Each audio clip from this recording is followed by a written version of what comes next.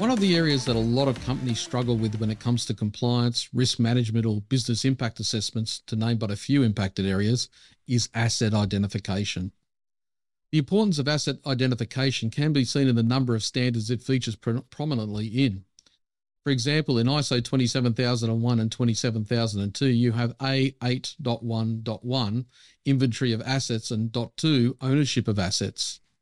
In CIS Controls version 8, the latest of the standard, Control 1 is talking about inventory and control of enterprise assets, whereas Control 2 is talking about software assets.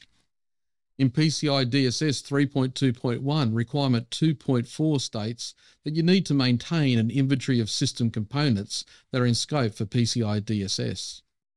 And we could go on to talk about NIST CFS or NIST special publications like 1800-5, IT Asset Management. Maintaining a comprehensive, up-to-date asset inventory is a fundamental and critical component of a vulnerability management program too. You can't protect what you can't see. One common source of asset information is a configuration management database, or CMDB, but it seems the bigger an organisation gets, the less complete or up-to-date the CMDB is. IT asset discovery tools are available and may be useful in making a start if your other sources are not reliable. For the information to be useful, though, it needs to be more than just the existence of an asset. Knowing the ownership, the context of the asset, and the information on it to your business, the location, its role, and its value to the organisation all help in the scheme or compliance, risk management, and so forth.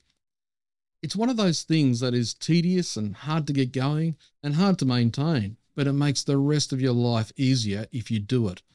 Not to mention all the benefits to your business overall. So spend some time on asset identification, because if you know it's there and its value to the company, then you will have a better idea of what needs to be put in place to protect it. Once again, if you have any questions you want answered, please feel free to post a comment or get in touch with us, and we'll try and make it a subject of a later episode. Thanks for watching.